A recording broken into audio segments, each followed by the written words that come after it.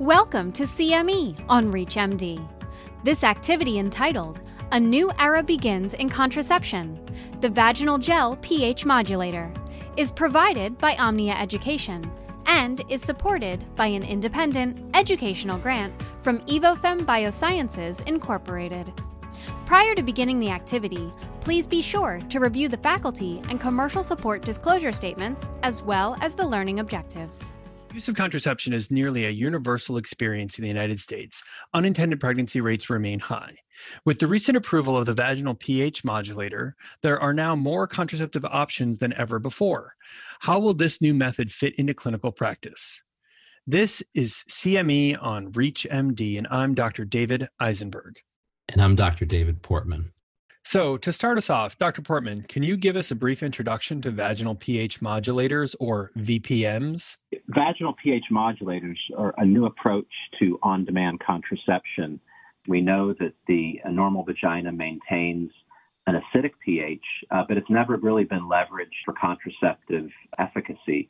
This is a non-hormonal method, so keeping the vagina acidic, even in the presence of alkaline semen, makes a lot of sense physiologically. It's an on-demand method, which empowers the woman and allows it to be in her control as opposed to a male condom, which is often not so. And it's also an on-demand used as needed, as opposed to combined hormone contraception, which requires either daily, weekly, or monthly use.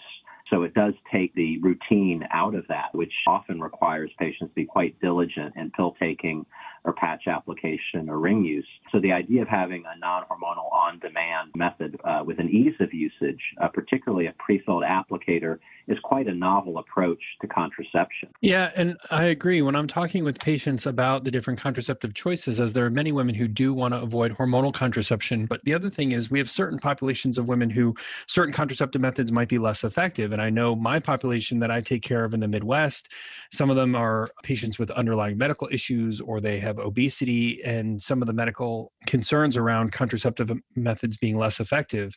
And this really has no BMI restrictions. And other than people who might have allergy or sensitivity to the active ingredients, there really are no contraindications for the use of the vaginal pH modulator, as I understand it. Oh, that's a great point. Let's dive a little deeper. Dr. Eisenberg, please explain the mechanism of action for the vaginal pH modulator. How does it compare to other contraceptive methods? It's actually very novel. It's a combination of three active ingredients in FACOG. It's lactic acid, it's citric acid, and potassium bitartrate in a gel that has a bioadhesive property so that each single dose vaginal applicator contains about 5 grams of gel, of which 90 milligrams of the lactic acid, 50 milligrams of citric acid, and 20 milligrams of the sodium bitartrate are the active ingredients, with some inactive ingredients that are really important to keep this as a dense, uniform consistency that when the patient uses the self-contained pre-filled applicator and administers it up to an hour before each active vaginal intercourse, it stays in the vagina because it has a viscosity and a bioadhesive property to the vaginal epithelium that appears to be persistent and present in the vaginal canal for up to 12 hours.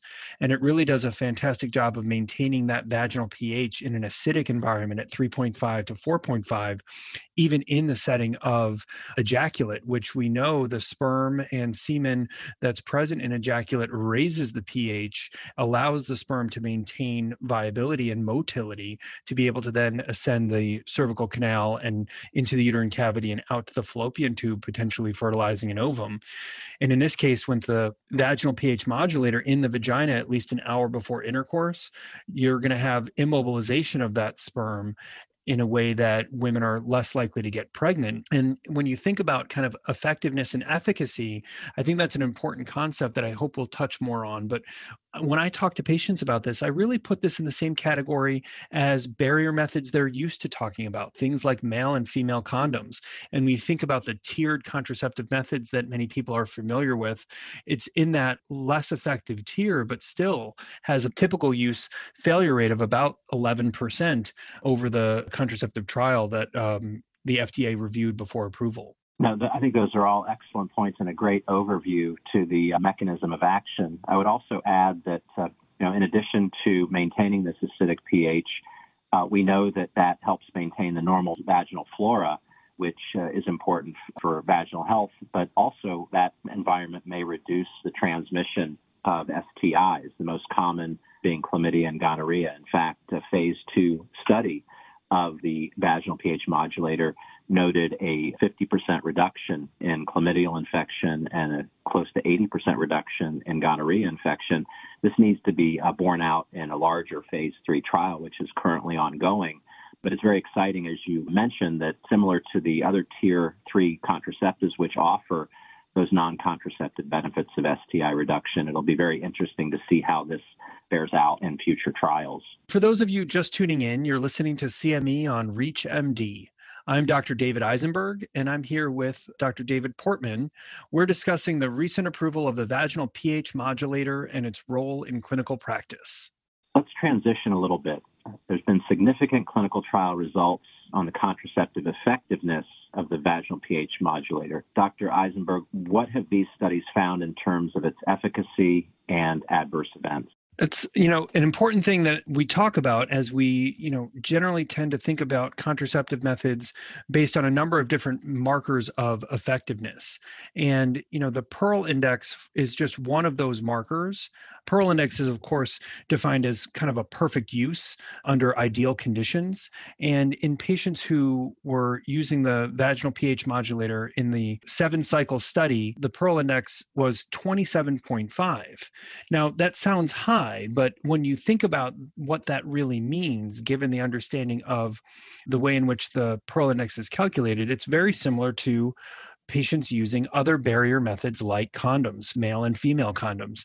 And in many ways, when I talk to patients about effectiveness and efficacy, I really prefer using the understanding of kind of the typical use cumulative pregnancy rate, which is generally calculated through life table analyses.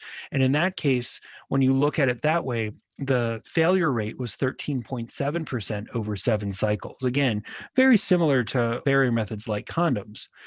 The other thing that I think is important, and you know this in talking with patients about contraceptives, it's not just about how well does it work, but, am I going to have any concerning side effects? Am I going to have any difficulty with using it or being able to follow the directions? And it was actually interesting that in the subjects in the phase 3 trial, increasing satisfaction was seen over the duration of the trial, where nearly 90% of subjects were very satisfied at the 4th visit compared to, say, 46% in the initial visit after the study drug was dispensed. And when you look at that rising satisfaction over time, I think that has a lot to do with people's comfort with how to use the vaginal pH modulator. And there wasn't any concern with regards to things like sexual satisfaction. Women in the second phase 3 trial reported improvement in sexual satisfaction and function after just 1 cycle of vaginal pH modulator compared to baseline. And most subjects reported improvement in their ability to maintain lubrication during intercourse and other measures of sexual function, which were, I think, important things for the investigators to be looking at. So this is unique in some trials that really don't even measure those parameters. So to see an improvement in sexual satisfaction largely based on the lubricating effects of this gel is quite important. Another issue that you brought up is the efficacy and effectiveness. And there were over 24,000 episodes of vaginal intercourse in the trial. And based on the effectiveness of this on-demand method, the failure rate per sexual encounter was 0.4%.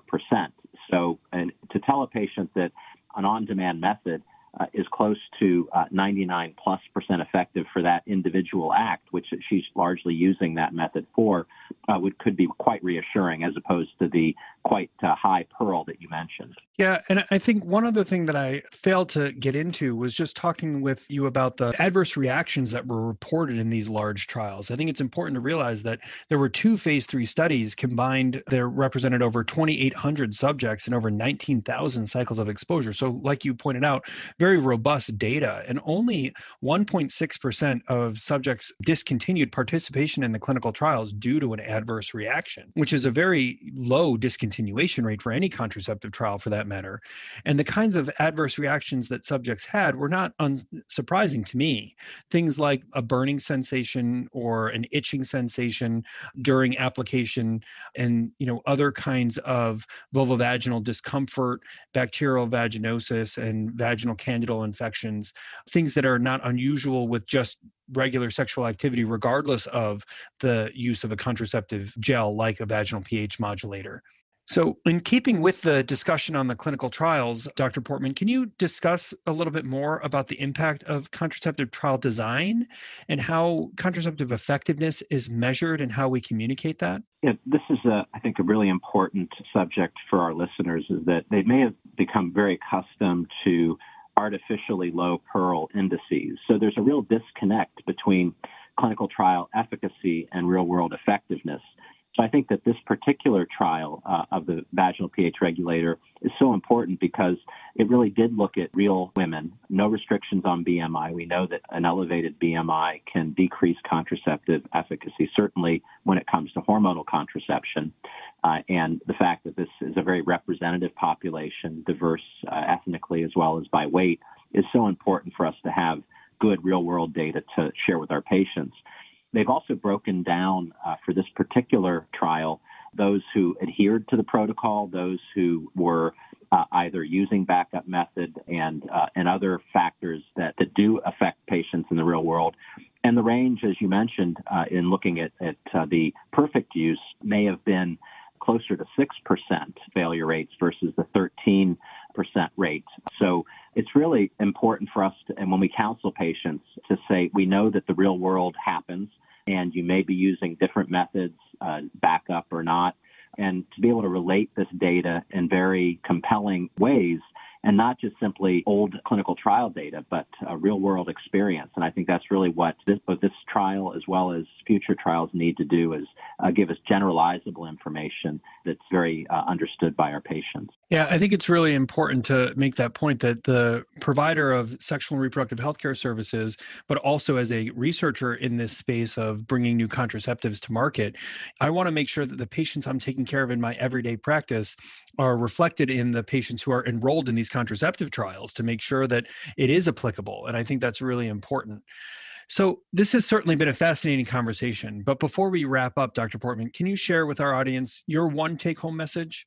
Women need a variety of options, and ultimately they're going to choose what works best for them. So we know that one size doesn't fit all. If the only tool in your tool chest is a hammer, then everything looks like a nail, and we can't really force patients to use methods, whether we think that they're more highly effective than another, if it's not going to fit with their lifestyle. So I think an on-demand vaginal pH regulator that empowers women to take their sexuality and their contraception into their own hands is a great advancement. I agree. Lastly, I'll just say that I'm really hopeful that the data regarding the reduction in STI acquisition really pans out over the next few years, and that we can offer our patients additional advantages to the vaginal pH modulator beyond just the contraceptive effectiveness. Unfortunately, that's all the time we have today. So I do want to thank our audience for listening in, and thank you, Dr. Portman, for joining me and for sharing all of your valuable insights. It was great speaking with you today. Thank you, Dr. Eisenberg. I really enjoyed the conversation. You've been listening to CME on ReachMD. This activity is provided by Omnia Education and is supported by an independent educational grant from EvoFem Biosciences, Incorporated. To receive your free CME credit or to download this activity, go to reachmd.com/Omnia. Thank you for listening.